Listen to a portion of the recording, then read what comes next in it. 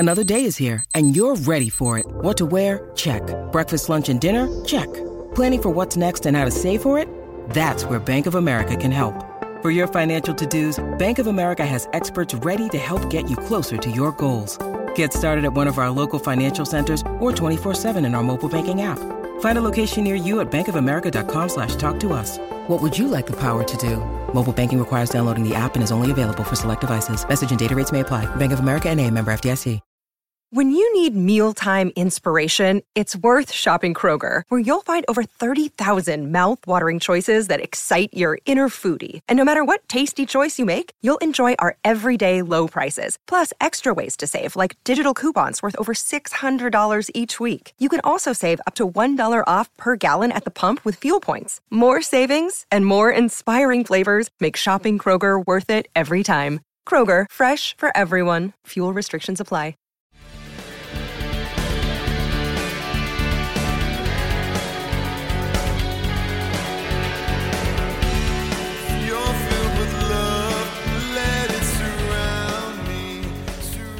Fans First Sports Network listeners, welcome to episode 5 of The Call Sheet, the post-draft edition where we get to go through all the madness that just went down as the NFL finished up with its the greatest non-sporting event in America. What other sport could draw 11 million viewers to watch it not actually participate in the sport that it claims to be, right? We had 11 million viewers on Thursday night watch the first round of the NFL draft, in which there was no actual football being played.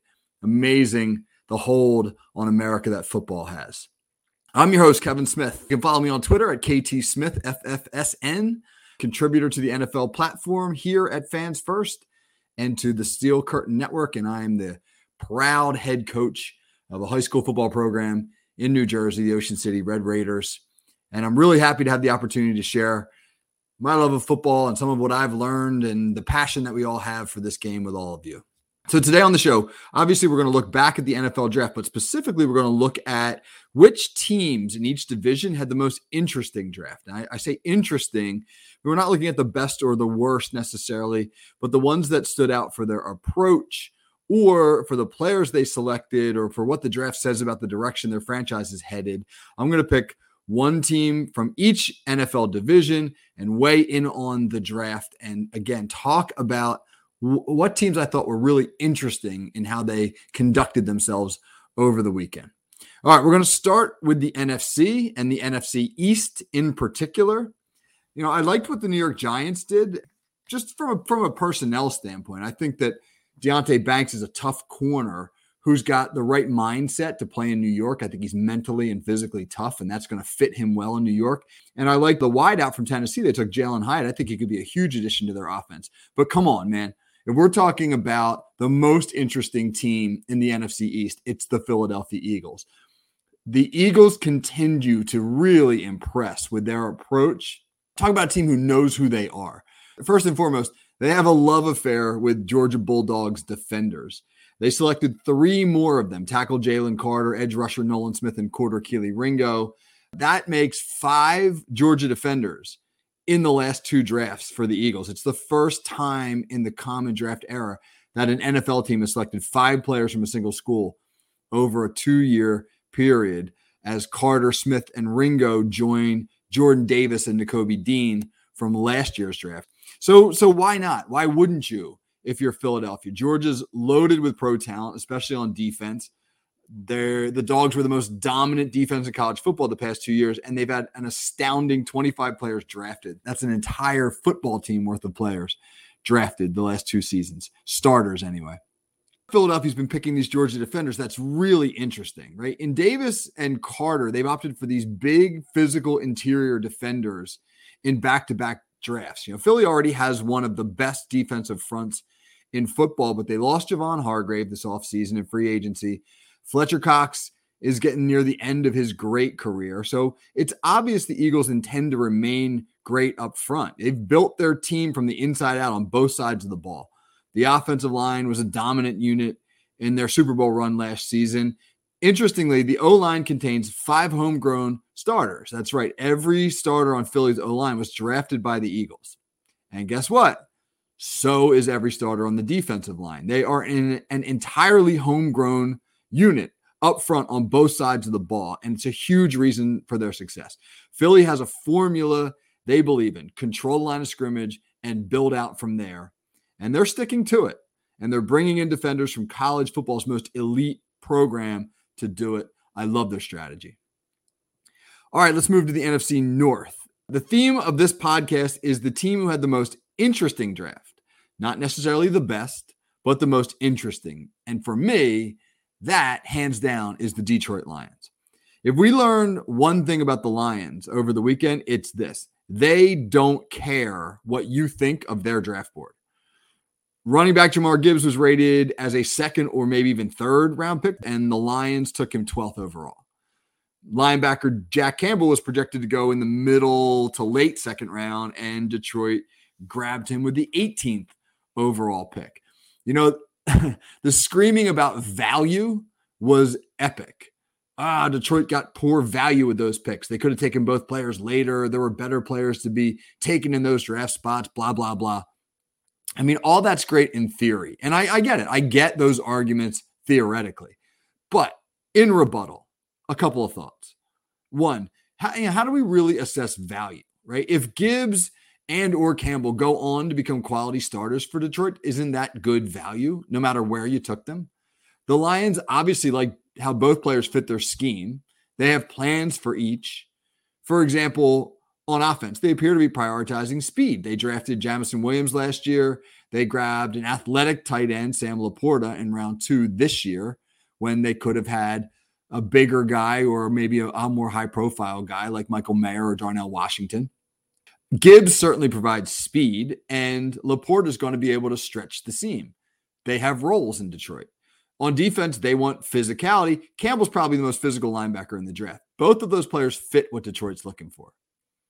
You know, as for the argument they could have gotten each one of them later in the draft, I don't know how people make that claim with a straight face. How does anyone know what anyone else's intentions really are in the draft? I mean, granted, no team seemed poised to jump up and grab Gibbs anytime soon after Detroit picked. But you just don't know how things are going to unfold. If you really want a player, you can gamble and wait, or you can be aggressive and go get them. The Lions took the aggressive route. I don't have any problem with that. As for the NFC South, the Atlanta Falcons are another team who kind of spurred conventional wisdom by selecting a running back high. The Falcons took Texas star Bijan Robinson with the 8th overall pick. You know, Robinson is an absolute stud, a unanimous All-American in 2022, the Doak Walker winner as the nation's best running back, a guy who had 18 touchdowns and almost 1,600 rushing yards, and he looks like a feature NFL back, right? So what's the problem? The problem is that it's now frowned upon to spend a high draft pick on a running back. I am old enough to remember when running backs were league MVPs and routinely drafted in the top 10. Let me offer quick apologies to SCN's Dave Schofield, but Dave, I'm going to borrow your Stat Geek moniker for a second. Let me go Stat Geek real quick on everybody. From 1977 to 1999, that's a span of 23 drafts. There were 34 running backs taken in the top 10 of round 1. 34 in 23 seasons. Okay. Now we're into this century. From 2000 to 2023, that's 24 drafts. There were 17 running backs taken in the top 10, half the number. The conventional wisdom now says you can find running backs later in the draft, and they're not worth spending a high draft pick on because they have a short shelf life, and quarterbacks and offensive linemen, wide receivers, DBs, etc., will all hold up longer. You'll get more for your money in the long run drafting another position higher. Okay, fair enough.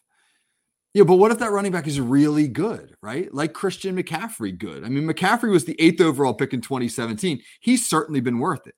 He's a prototypical modern running back. He's a guy who can run, he can catch, he can block, he can move around the formation. He fits the 49ers scheme phenomenally now that he's been traded there. Or what about Zeke Elliott, right? Elliott went number 4 in 2016. He's got over 8,000 yards rushing in 7 seasons. I mean, that's production totally on par with his draft slot. Saquon Barkley met number 2 overall in 2018.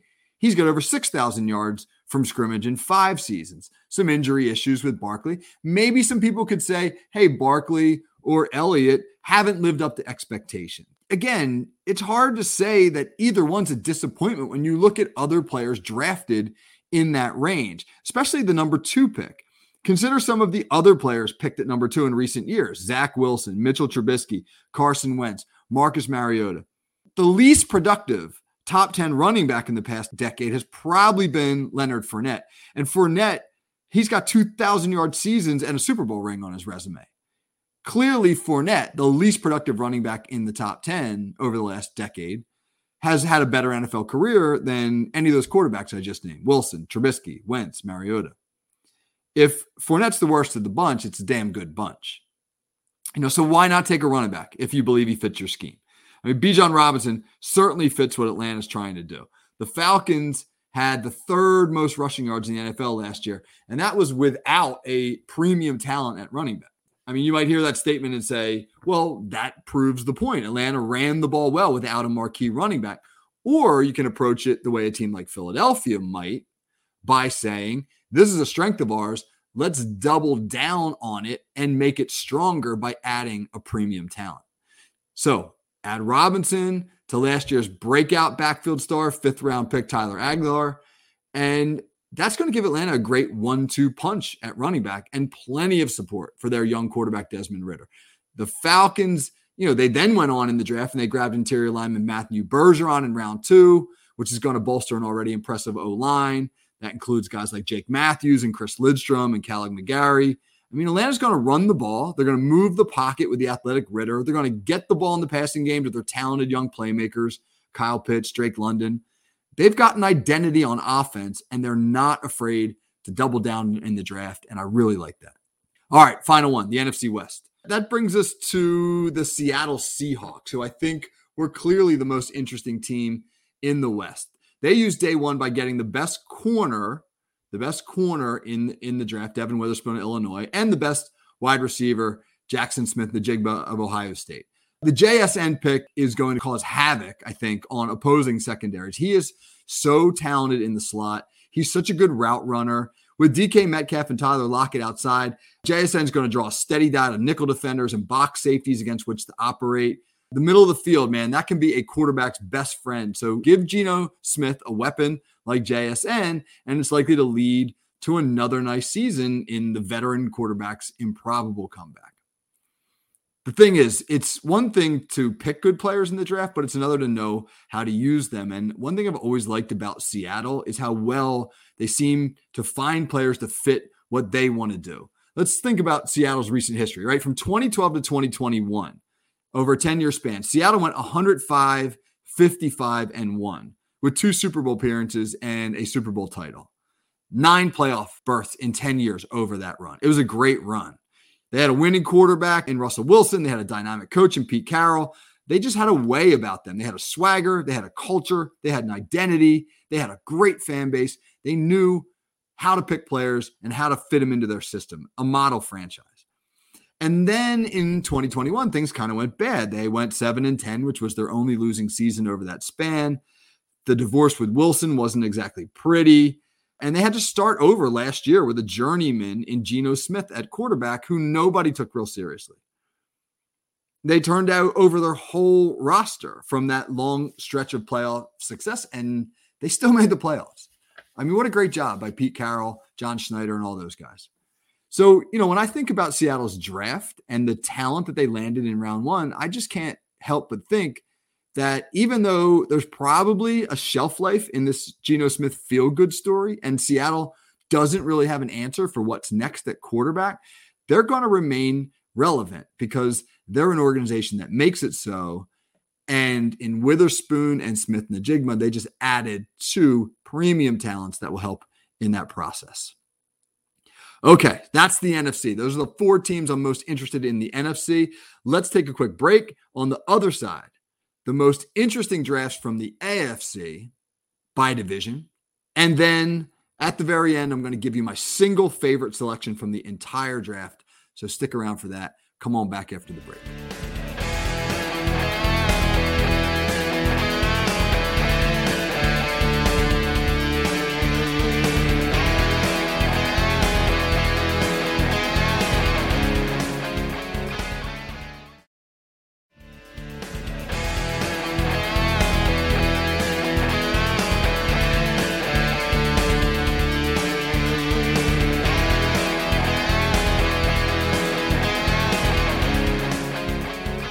Welcome back to the Call Sheet. Kevin Smith with you at KT Smith FFSN for all you Twitterers out there. Before the break, we were looking at teams who had the most interesting drafts by division in the NFC. And on this side, we're going to examine the AFC, which, if I could diverge from the topic for just a second, is clearly the superior of the two conferences right now, especially in terms of its quarterback play. So as a promo for my own show here, if you may indulge me, this is going to be the topic of an upcoming episode of the Call Sheet, looking at that quarterback disparity among the two conferences and how winning the AFC next season could largely come down to figuring out how to defend some of those elite signal callers. So look for that episode coming soon. For now, though, the most interesting drafts in the AFC. So let's start in the East, where the Miami Dolphins, since the theme of this show is interesting drafts, are a source of fascination for me these days. And it really starts with their head coach, Mike McDaniel, who is unconventional to say the least. I've been coaching for nearly 30 years. I've been around a lot of coaches from high school to the pros. And one thing I can say about coaches in general is that it's an alpha-driven world. Coaches are uber competitive. Many of them are eager to be the smartest guy in the room, especially if you put them on a whiteboard. You know, they're an outwardly tough and demanding group of people, and they're careful not to let their guard down. I mean, a lot of football coaches think that any moment where they leave their football persona, where they go outside of their football coach persona, is a potential weakness and can be used against them by their opponents in some way. So they are largely buttoned up and stoic and on brand, if we could put it that way. But not Mike McDaniel. I was brainstorming the following with some of my friends the other day. Mike McDaniel looks like blank. And here were some of the entries that they texted back to me. Mike McDaniel looks like a wedding DJ. Mike McDaniel looks like a hipster valet. And then my favorite, Mike McDaniel looks like a rejected cast member from the TV show Silicon Valley. I love that one. But what Mike McDaniel does not look like is a traditional NFL football coach.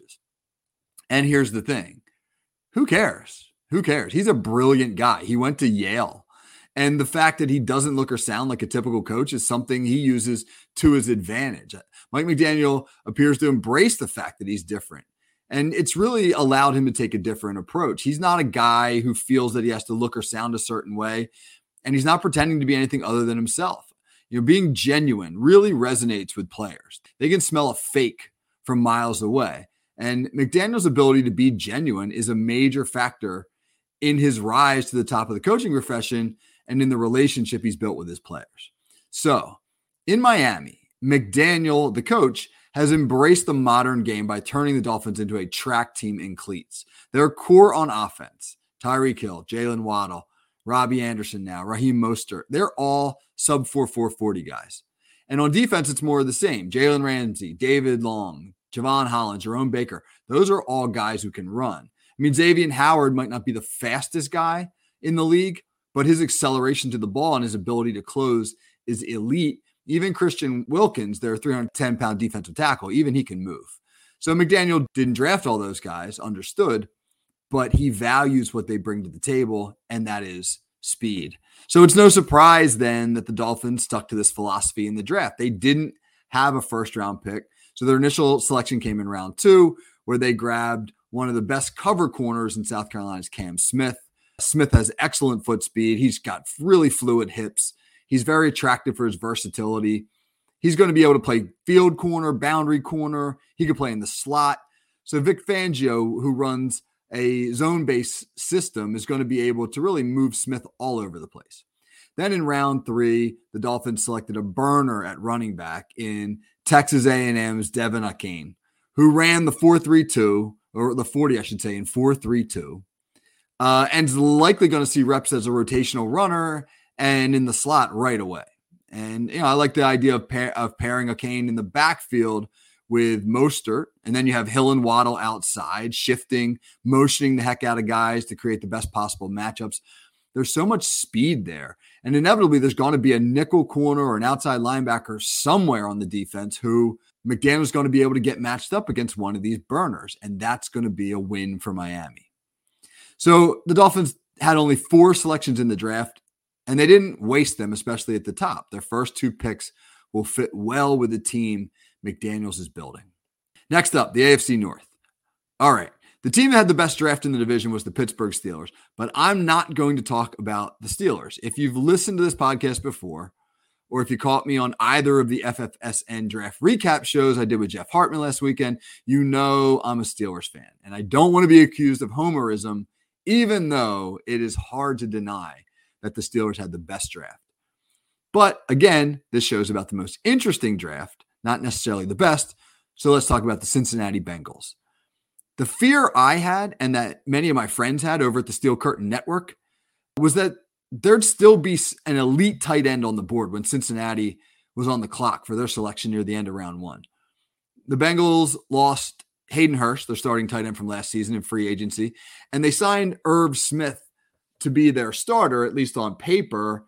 Signed Smith from Minnesota, where last year he caught just 25 passes, missed half the year with injury. I don't think the Bengals are comfortable, or at least it didn't seem anyway, with Smith going in as their number 1, and we all figured they'd pick a tight end high in the draft. So there they were at 28, ready to pick, and the board was still pretty stacked. I mean, Buffalo had chosen Dalton Kincaid, a really nice player, a few picks earlier, but the consensus best tight end overall, Notre Dame's Michael Mayer, was still available, and so was Georgia's massive Darnell Washington, a player I pegged as an ideal draft target for the Bengals on this show just a few weeks ago. As a Steelers fan, the notion of Cincinnati giving Joe Burrow a target like Washington or an all-around player like Mayer to pair with their embarrassment of riches at wide receiver, to be honest, I thought that thought sucked. I hated that idea. But to my shock, and I got to say pleasant surprise, the Bengals didn't go tight end in round 1. They picked Clemson edge rusher Myles Murphy instead. And Murphy's a darn good football player who was projected in many mocks to be long gone by the time the Bengals picked. And the pick makes total sense. They got a highly rated player who wasn't expected to be there at a position of need. Cincinnati was 29th in the NFL last season in sacks. And like we said earlier, the AFC is loaded with quarterbacks. So getting after the QB is a big deal. And Murphy had 18 and a half sacks in his career at Clemson. So that's obviously something he does well. So the Bengals' philosophy here was interesting. We talked in the first part of the show about how teams like Philly and Atlanta doubled down in the draft by picking players who would accentuate areas where they're already strong. Cincy had the chance to do the same thing by picking a highly rated tight end and further stocking their offensive arsenal for Joe Burrow. Picking the tight end would have essentially been an admission that the Bengals were simply going to try to outscore teams. But that's not what they did. Instead, they decided on the draft's other common philosophy, probably its most common philosophy, which is to fortify an area of weakness. They had a poor pass rush. Murphy was an accomplished pass rusher. There you go. Not only did Cincy address their defense in round 1, but they did it in rounds 2 and 3, also picking defensive backs DJ Turner from Michigan and Jordan Battle from Alabama. They did add a couple of receivers later, including Andre Iosivas from Princeton, who I thought was a really interesting sleeper pick. And he fits the mold that Cincinnati has of big, long receivers with speed. And, Iosivas was an All-American heptathlete at Princeton, which is pretty cool. He could be a nice addition to the receiving core. But make no mistake about it. For Cincinnati, this was a draft with an eye towards stopping Patrick Mahomes, Josh Allen, and perhaps Jalen Hurts should the Bengals get back to the Super Bowl.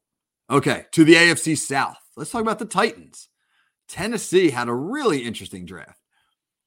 They moved to upgrade their offensive line in round 1 by taking Peter Skoronski, the highly rated tackle, or maybe he'll be a guard. A lot of people think he'll be a guard from Northwestern. And made sense. They averaged the 4th fewest yards before contact in the run game last season, which means they weren't getting much of a push. And that Derrick Henry was getting hit early and often and had to rely a lot on his tackle breaking ability to make yards. And Skoronski should definitely help in that department. It was in round 2, though, that the Titans really made their interesting move when they traded with the Cardinals to jump up to nearly the top of the round to take Will Levis, the quarterback from Kentucky, who fell out of round 1 after speculation from just about a week ago that he could be the top overall pick. The Twitterverse went nuts when a rumor circulated on the Monday before the draft that Levis was going to be Carolina's choice. He went from a 40-1 odds to be the top pick all the way up to 4-1. And then he had to sit there through the entire first round in the green room as his name was never called. I mean, honestly, it sucked to watch it. And yet it's all a part of what makes the draft so compelling. So Levis is interesting. He's a polarizing figure. Some people love him and they suggest he's a prototypical modern NFL quarterback. He's big and he's strong. He's got a cannon of an arm. He can move. He's got some swag in him. I mean, I've heard some people say that maybe he's going to be a poor man's Josh Allen. Other people say that swag really crosses the line from confidence into like Baker Mayfield annoying everyone around him. Or that he has just average passing instincts and that the 23 interceptions he threw the past 2 seasons at Kentucky is a huge red flag in terms of his decision-making. And the thing for the Titans, the thing that makes this so interesting is that they're not going to know which one they have until Levis takes the field. And when he does, there will be this fascinating question. Will he be closer to Allen or closer to Malik Willis, who was last year's big quarterback investment for the Titans, who was so overmatched by the pro game that he seems like he could be on his way out of Tennessee after just 1 year. It's a big gamble. And it's one Tennessee was willing to make because Ryan Tannehill, dependable as he's been for the past several years, is now 35 years old. And it doesn't look like he's taking Tennessee to the Super Bowl anytime soon. And side note, I still think of Ryan Tannehill as a young quarterback. And the fact he's 35 just kind of blows me away. So the Titans need an answer for what's next. And they're hoping that Levis is it. And honestly, I don't know if he is or not. But I will say this. I did like how Levis competed against the big dogs in the SEC with a roster at Kentucky of inferior talent. When you're always competing against teams that are better, it's really a test of your character. Some players grow frustrated with it. They start throwing teammates under the bus. They make it all about themselves, etc. But others dig in and go harder. And Levis really seems to have fit that second category. So while he may be cocky, and he may put mayonnaise in his coffee, which is quite honestly one of the most disgusting things I've ever heard of, he's also likely to be a great competitor, and that should work in Tennessee's favor. On a different note, Tennessee ignored the wide receiver position in the draft until round 7, and that was totally perplexing. I don't get that at all. The Titans spent a number 1 pick at the position last year on Treylon Burks, who I really like, but they're going to need him to be their top guy in 2023, and that's asking a lot. I think Burks is more like a Deebo Samuel than a Justin Jefferson prototypical number 1. And he's best when he's being used as a Swiss Army knife and when he has a good supporting cast around him. But Tennessee emerges from the draft with a bunch of guys you've never heard of around Burks. They spent their 3rd round pick on a backup running back when there were still some pretty good wide receivers on the board, as well as Washington, the mammoth tight end, who would have looked good in Tennessee's offense. I'm not questioning the Levis pick. I get why Tennessee did it, but whether it's Levis, Tannehill, Willis, whoever at quarterback, they need help on the outside, and they don't really have it. All right, finally to the AFC West, where our focus is on the Las Vegas Raiders. So the Raiders had an interesting draft. At number 7 overall, they took Tyree Wilson, the edge rusher, who without question, had the best suit of anybody in the green room. No doubt about that. And also bear hugged and picked up Roger Goodell like he was going to WWE slam him. The book on Wilson, right? Raw, loaded with potential. The thing that really works in his favor is he's going to have Chandler Jones and Max Crosby to learn the art of pass rushing from. And that's great. There seems to be some boomer bust potential about Wilson. There were safer picks on the board and in the division with Mahomes and Russell Wilson and Justin Herbert with Christian Gonzalez there. It would have been totally understandable if the Raiders went for the corner, but rushing the passer in that division is important too. So the gamble on Wilson makes sense. Another pick that made sense was Mayer, the tight end from Notre Dame, who they took in round 2 to replace the departed Darren Waller. Makes total sense. And for old school Raiders fans, I got a text from a friend of mine from childhood who was a huge Raiders fan way back in the day. And his text said, Michael Mayer goes to the post, ? Dave Casper, if anybody remembers Dave Casper, the old Raiders tight end who has a lot of similarities to Mayer. Neither one was the best athlete on the field. Neither one was the greatest at one specific thing. But like Casper, Mayer is good at everything, and he's a gamer, and he's a guy I think Raiders fans will love. But the real reason I'm talking about the Raiders is this. In round 5, they took Aiden O'Connell, the quarterback from Purdue. So Josh McDaniels, who spent 18 years with the New England Patriots and was there for just about all of Tom Brady's time in New England, goes out and gets a 5th-round pick from a Big Ten school. And the book on O'Connell reads like this. He's largely immobile, doesn't move well, but he's smart. He reads defenses well. He's accurate, and he gets the ball out quickly. So a Big Ten quarterback taken late in the draft who lacks mobility, smart, accurate, quick release. Who does that sound like?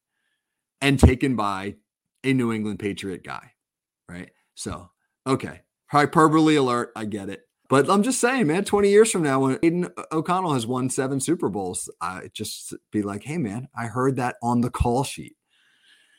No, I don't, in all seriousness, think that O'Connell's going to be that, but I like that pick as a guy who maybe McDaniels can develop and turn into something. Okay, I'm going to wrap it up with that, but I promised you before the break to leave us with my overall favorite pick in the entire draft.